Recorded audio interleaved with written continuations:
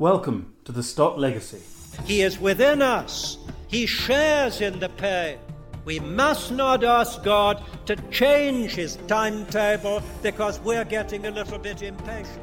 Or think of the beginning of the first letter of Peter.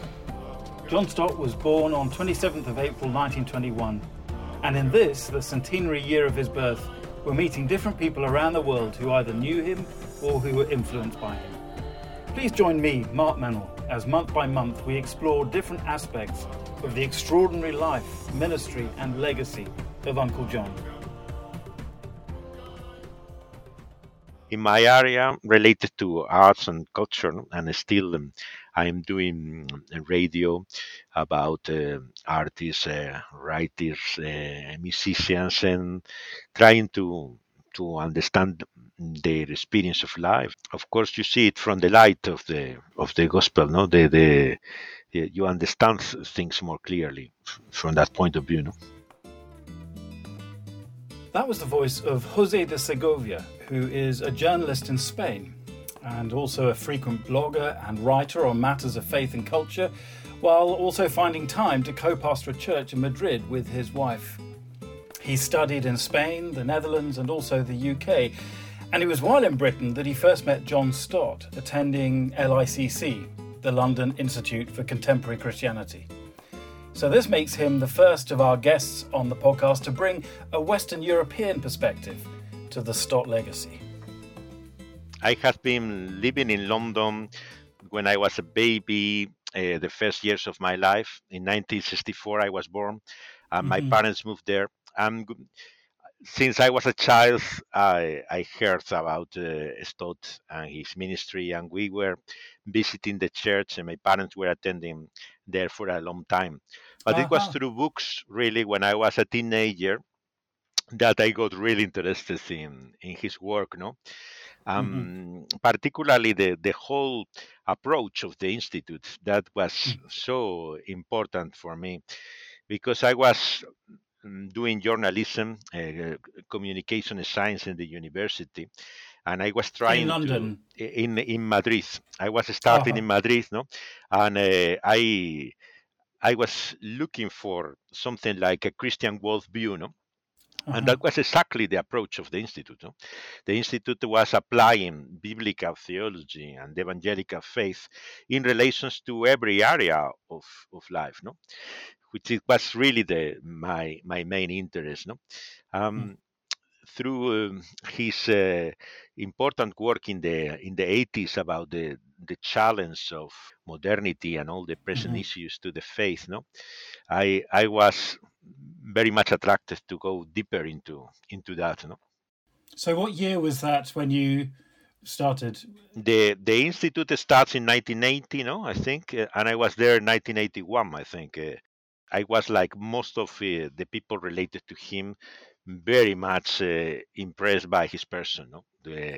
I didn't know anyone like him before or even after. No, he was such a unique character. No, first the humble character, the nearness of him. No, yeah, he was inviting us so often to his attic. So there was no distance between you. It was so easy to speak with him, and he was so open always. When he wanted to say something, he would say it. He was very, very polite and kind, and so. But he was direct when he wanted to. Of course. To say something, he was clear, completely clear. No, it was very, very interesting because I was getting through him first and a real concern for what it is biblical theology, no, and the centrality of the cross of Christ. No? I think that was so important in his preaching, no, and ministry. No, what you understand from his biography, no, is for him the evangelical faith could not be understood, no, without the meaning of the cross of Christ. Right. No? For me, that was really the thing which made me Christian. No? In a way, I was so clear in my mind that it was not through morals and through an intellectual view that I could become a Christian. No, it was only through the cross of Jesus Christ, really, which made me a Christian. No? Right. His love for the Bible. Secondly, of course, that was the introduction to expository preaching, systematic, consecutive study of the Bible. That was so needed. Had you No? heard that before in Spain? That kind of preaching? Not really. In the Brethren tradition, there was something like that, no? Hmm. With also a Christ-centered, a Christ-centered message, no? But the way he related to contemporary life, that was different, no? I think that the most of the churches didn't know at all. Baptist tradition was completely unknown. This sort of preaching, no? His fresh no way of teaching the Bible, that was so attractive, no. In Spain, we are very grateful, of course, to our Latin American brethren, no, because it was Yes. through, particularly his published work in Argentina, no, in Buenos Aires is where René Padilla has published with Samuel Escobar most of his translations. No, Yes. there were very few translations apart from the ones coming from Latin America. No, it was mostly related to the International Fellowship of Evangelical Students, Right. which was the way I was introduced to that. But it became more widely known during the Mm. years, no, his work, no, and he had the possibility to come to Spain in the early 90s. No? We Hmm. was in Madrid for the main national congress of evangelicals in Spain. Were you involved in inviting him? Yes, he was preaching every morning in the conference, and many people were introduced to expository preaching because Right. he was doing messages in on the Acts of the Apostles, no? And they were so typical representative, no, of Mm. his understanding of the scripture and the Bible that many people still remember his Wonderful. messages. No? So let me just dial back a little bit though, because you mentioned that you're a journalist. I'm particularly interested in how, as a Christian believer, you approach that profession, and also how studying with John in the early '80s helped that. Because of course he wasn't a journalist. I mean, did you have other journalists at the institute? We used to have people like Norman Stone or people who Hmm. were involved in some areas of like Steve Turner or people who were related Yes. to the pop culture. It was very contemporary. In that time, for example, nuclear disarmament was a whole issue, and he invited at the same time Jerram Bart's, Uh-huh. I think it Yes. was Alan Kreider was the Mennonite. No, who was the That's right. Mennonite? Yeah, Alan I Kreider, I think you're think. right. We talked about that in a previous podcast, actually, because I Yeah, met with Jerem. he invited both of them. So Mm. he always gave the different views, even the whole charismatic issue, which was very controversial in that time. I remember that he was bringing Gerald Coates at the same time than someone with a different view. No? Mm. So this idea of balance in Christianity, no, that gave you the clear understanding that for communication and journalism, you need to understand that there are different views of Right. Christianity, no? But that some things, as Uncle John used to say, no, there is freedom for many things of opinion, but there are other things that you can be sure about, no? And that was for me very important, no? To know that it was not everything relative, no? That was Mm. something which really, to many journalists, was surprising of Uncle John. No? That he uh, he was very respectful, someone with a very polite and kind way of speaking, but he was not relativistic in his view of Christianity. Right. No, he made clear what was Christian and what was not Christian, no? And that gave me a biblical balance and clearly in the direction, that there are essential things and there are secondary issues. So, did serve as a professional journalist for a few years after that? Yes, yes, I've been working in the national radio. And how would you say that time in London sort of laid foundations for you professionally, if Hmm. at all? I was involved in journalism related to culture, and through the relationship with the institute and the church also, I came in contact with people like Nigel Godwin, Mm-hmm. Steve Turner, Norman Stone, no, the people around Third Way magazine, all Right. these men who were Hugh trying Spanner. to, yeah, some of them were in the beginning with Labrie and the Mm-hmm. safer connection, no, but Stott gave them a more balanced approach, no, in a way to understanding, no, because Safer was also very influential for many of us, no, in Mm. the way of to relate to the general and popular culture, no, but the more systematic, no, approach of Stott, no, and the the balance to see, no, the differences, to build a world view, no, that came more from Mm. the institute, no, this approach, no, and a wider picture, no, than just Mm. an aspect of it, and of course there was a big difference between Stott and Schaefer, no. Stott Mm-hmm. was more systematic, no. Schaefer was Right. always more intuitive, emotional, was Uh-huh. a different charismatic figure, but different in that, no. In a way, of course, was also the difference between fundamentalism, which was the background of Schaeffer, no, Mm-hmm. and Stott being a more classic evangelical in the Right. wider sense of the word, no, that gave a more balanced approach, no, to theology and many issues. I was always interested also that he was also very historical, no, in his understanding of Christianity, no? Mm. That I discovered when I was studying with him, that Mm. he always started from the Bible and then went to history, no, and Mm. always was showing connections with the history of Christianity, the Reformation, the Puritans, all the Mm. evangelical Anglican tradition. He he was very often quoting old authors, no, Mm.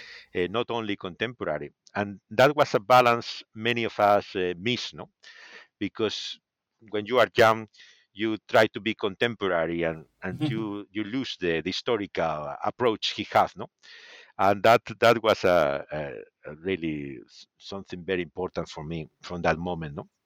So, how long were you at the institute that I time? was for the whole course, and then I was visiting regularly. Yes. So, how long was the course? Actually, I don't think I know that. The course was about 6 months. No, Right. was less than a year. No, there Mm-hmm. were terms in the summer. No, where there were other guest teachers also. In the longer course, there were people coming from other countries. From Spain was going Pablo Martinez to speak about Mm-hmm. emotional and psychological issues. There were people like Ed Clowney who were Yes. speaking more about the Old Testament, a Christ-centered Mm-hmm. understanding of faith. Uh, um, he was bringing quite a number of people Yeah. for the course from different continents. I wonder then, having had that rich experience for those few months, what it was like coming back to Spain and trying to share some of the things you learned, particularly in terms of, an integrated worldview. Did you hit resistance Mhm. back in Spain? Yes, the prejudice about Stott's view are first that many consider too intellectual, no, the approach, no. Uh huh. It was a time also in the 80s when the charismatic movement was very strong. the house church movement was in that time also very active. There was In Spain as well.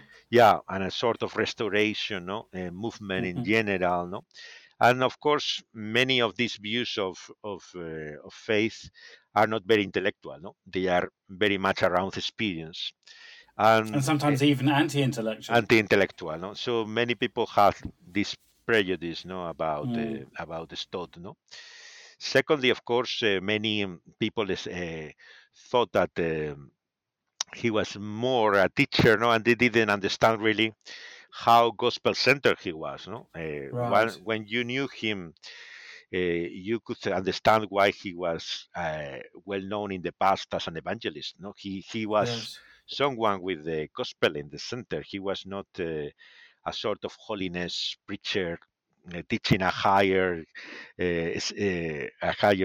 experience of Christian life. No, no, he was always around the center of the gospel and relating it to society and to culture and to the non-Christian life. And the church was always very evangelistic. No, when you were related to all souls, you understood clearly that it was a gospel-centered church with bringing people in relation to Christianity. But many people still think about Stott as a Bible teacher in the sense of Yeah.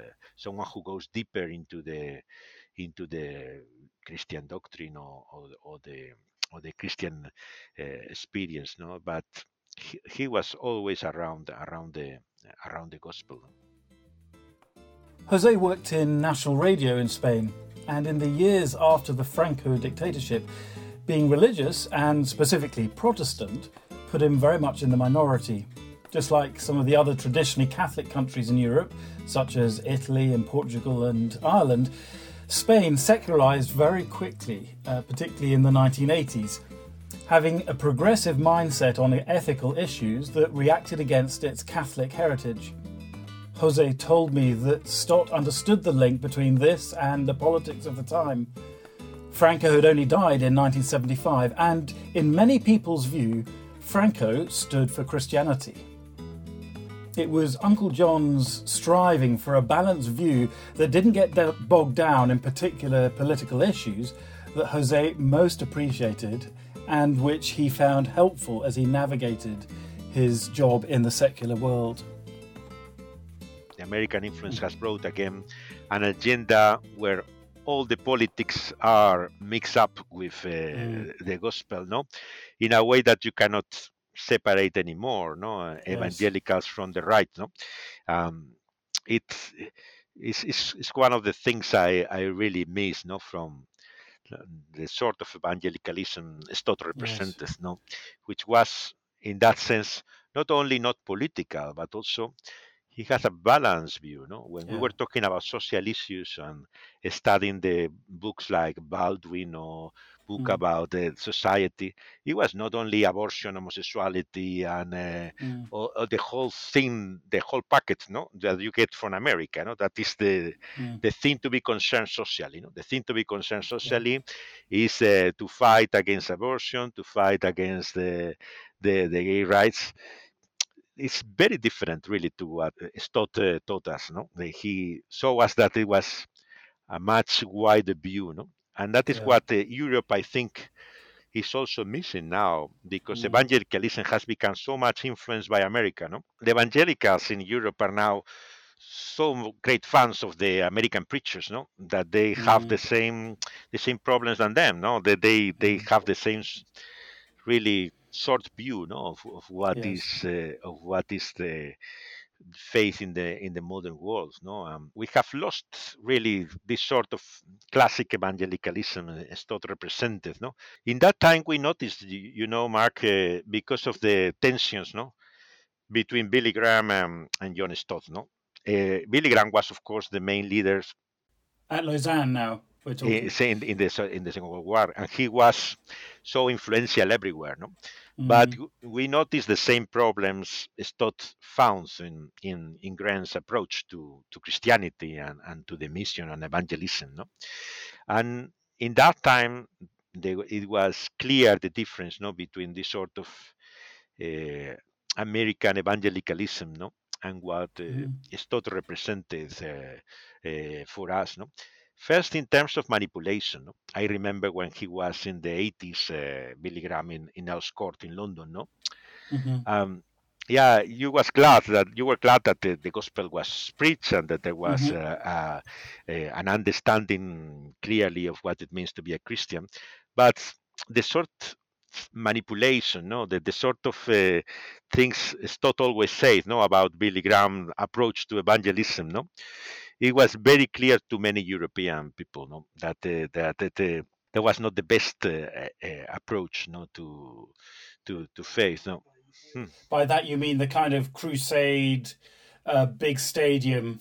The mechanic way in Nels Court when Mm, I was in that time in listening to Dr. Graham, mm, even before he did the invitation, the so-called altar call, no, there were mm, people coming from all over the stadium even before he mm. said just the words, no.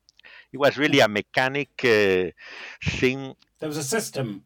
Yeah, a system really very different to what was a Mm, stunt approach to evangelism. No, he was, as you know, at the end of his gospel messages, he would say, "The ones who are interested can remain, and I can explain later more about what it means to be a yes. Christian." It was such a more reflective way, no, of understanding and the meaning of the cost, no, of what it means to be a Yes. Christian. No? That is not just to raise a hand to go in the front Yeah. of a meeting to sign a card or Right.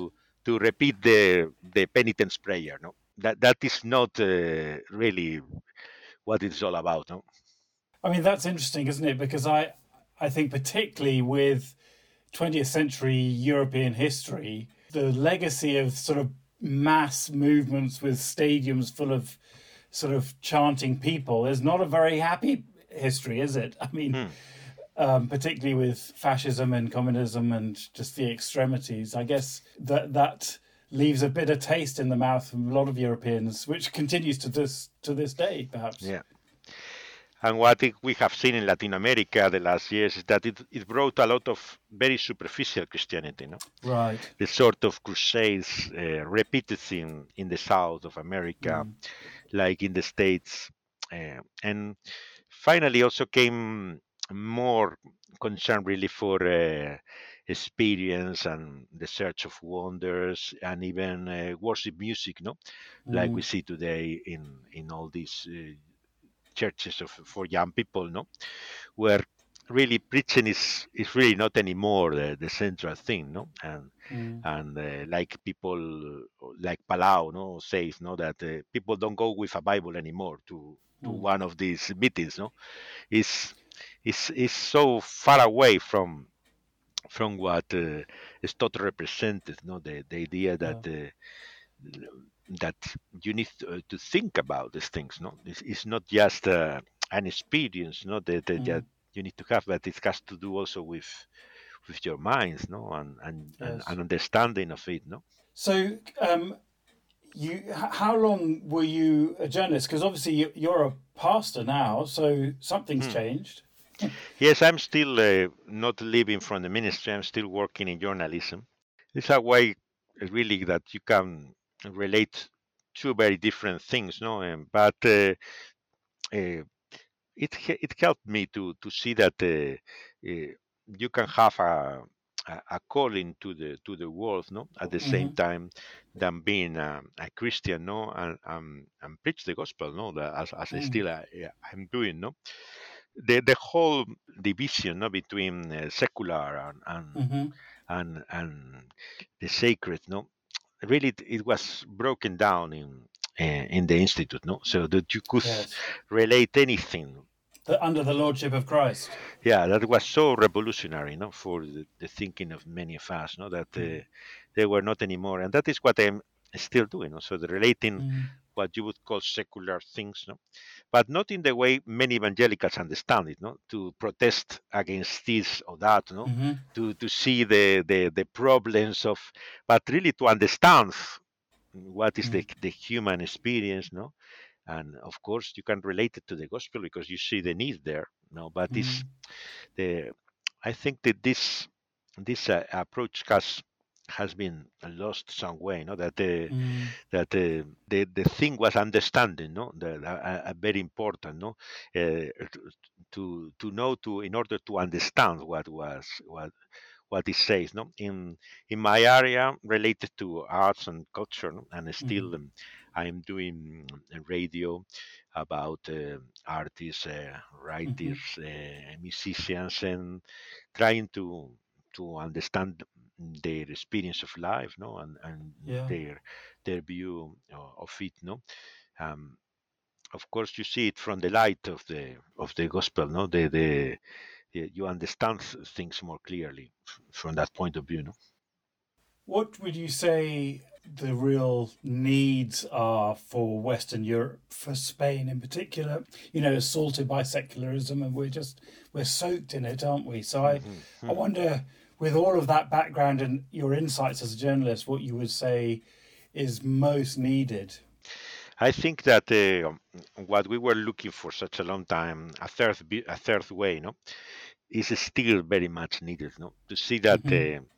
the answer is not secularism, but the answer was also not the traditional Right. religious perspective. No, I think that to see the difference is still very important, no, because there is still a small conservative constitution, no, in many of our countries, no, which are religious, no, and Hmm.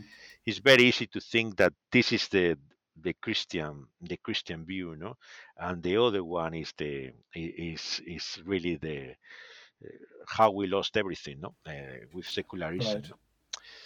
In a way, I think that it was very helpful always to understand the complex character of secularism, no? Yes. Because I became involved later with the theological work of the Evangelical Alliance, no, and I was part of the dialogue through recommendation of Stott. I became part of the group of the evangelical team, which was in dialogue with the Vatican, no, for many Hmm. years. And Stott started that in Venice, no, in the very beginning.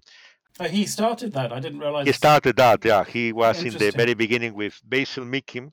He had these meetings on mission in the beginning, and then came the idea that instead of having attempts of a joint document or to look what is common, to see different issues theologically, just to talk about it and to have a more Hmm. clear mind, and Uh-huh. that approach of his thought was very different to what was happening in America. In America, Right. you had in that time the evangelicals and Catholics together.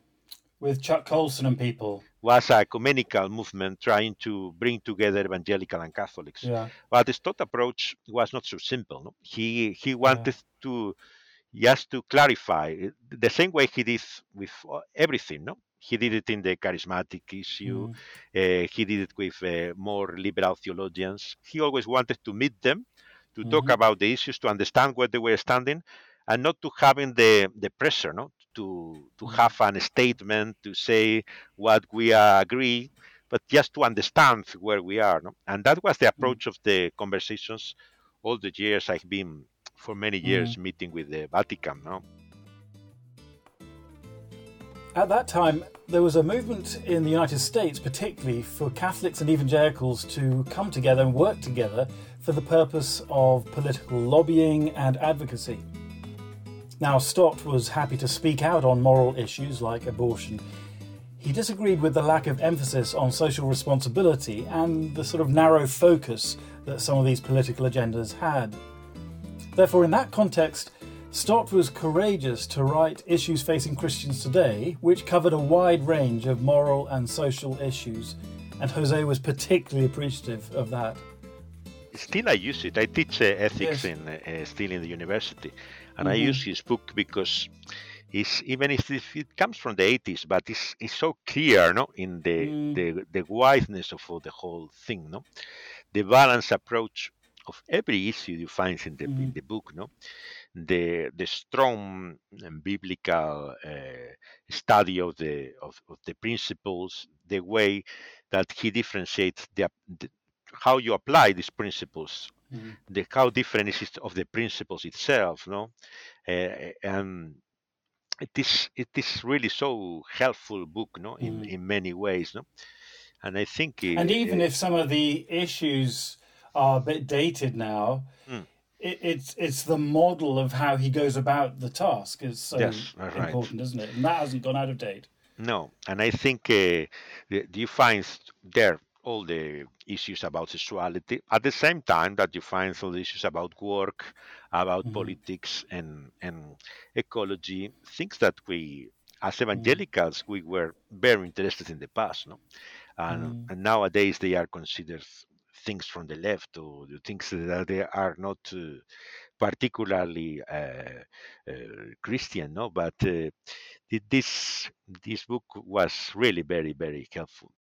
I wonder then how you would sum up the impact John had on you personally. I mean, professionally, spiritually, in your daily life, even. Everyone who knew him, no, he would say that the greatest impact was his person. No, yeah, Mm, I've never met someone like him. No, someone who was so really humble because mm, the problem with us is pride. That mm-hmm, we are Christians, but we are still so full of ourselves, no, and so much needed of to get attention for ourselves, that really is our tragedy, no, that the whole Christian world is full of the cult of two personalities, no.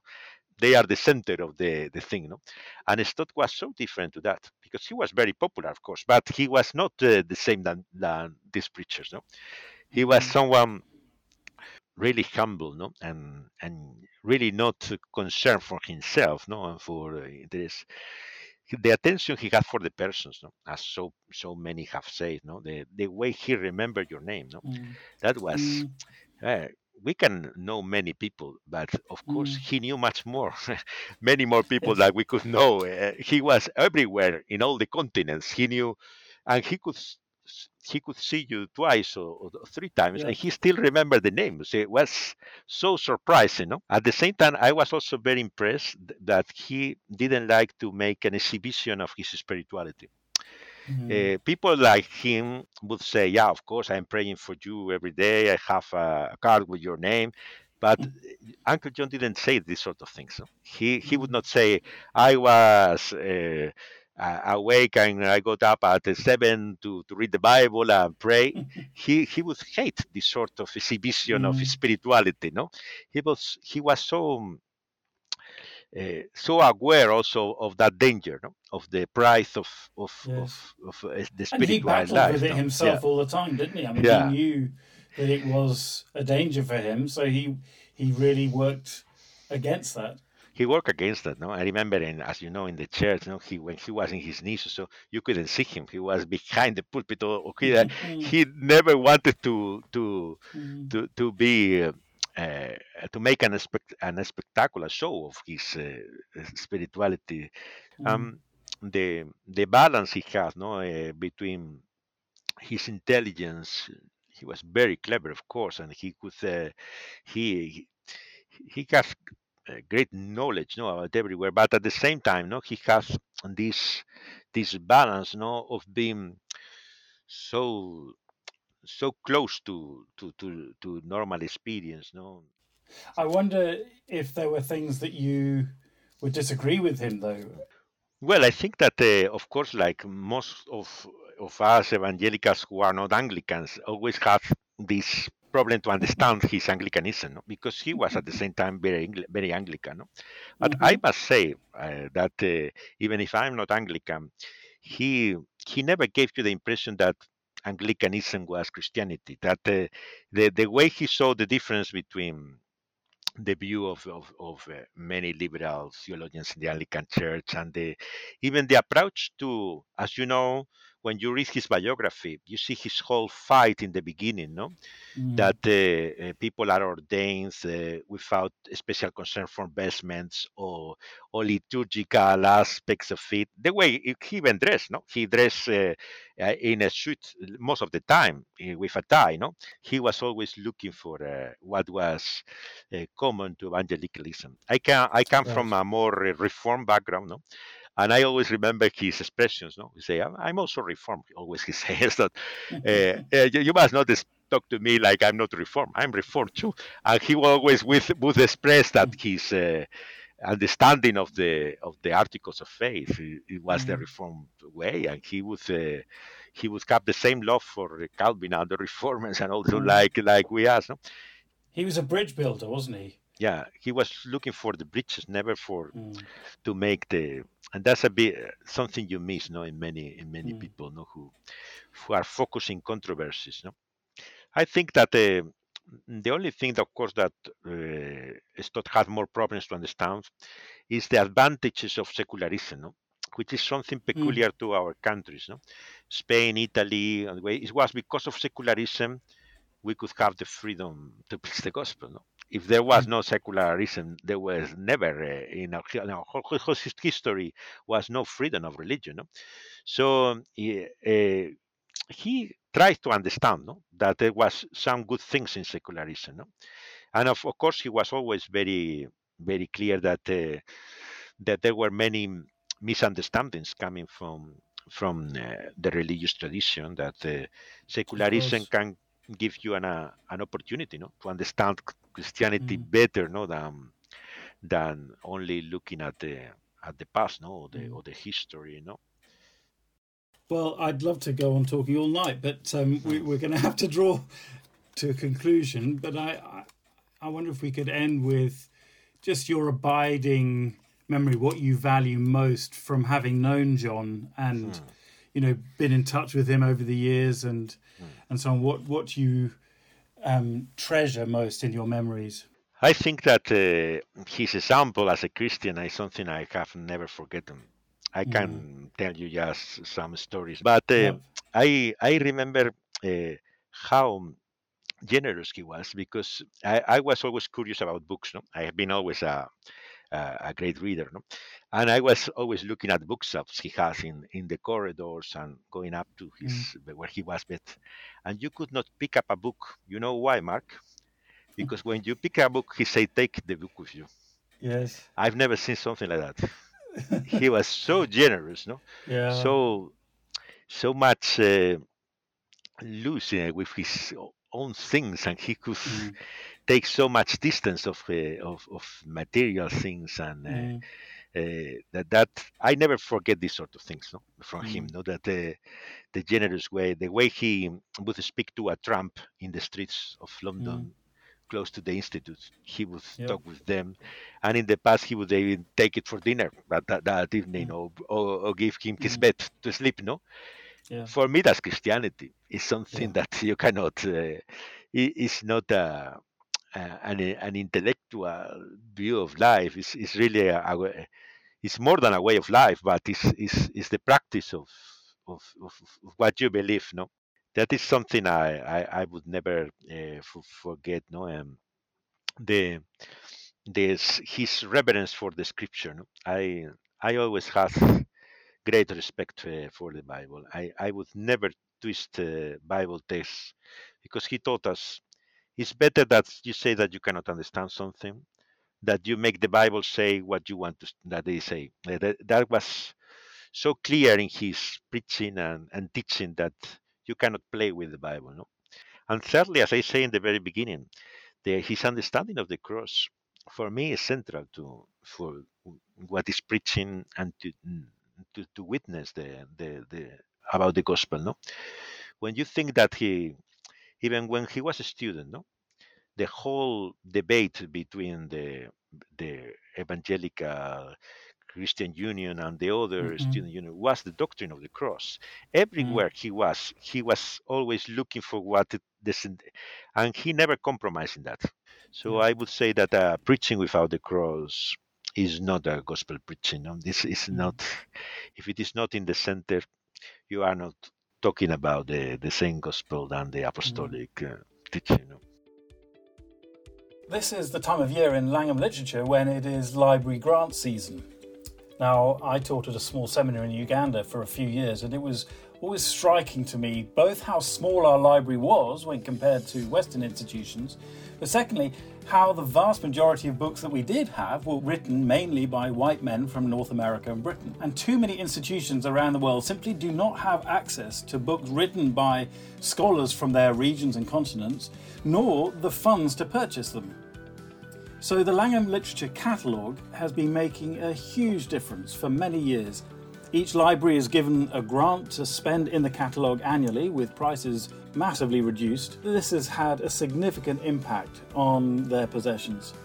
Do pray then that the logistics of getting these books shipped out would go well, and then for the books and other resources to be well read and used on arrival, so that the next generation of Bible teachers would be equipped. Thank you so much for listening to The Stott Legacy. Thank you also to my Langham Partnership colleagues who've helped to make this podcast a reality. And special thanks to Vic Marseille from Langham Partnership UK and Ireland for all her hard work in editing and producing each episode. Please do leave a review wherever you get your podcasts, recommend it to friends, and above all, tune in next time. Until then, goodbye.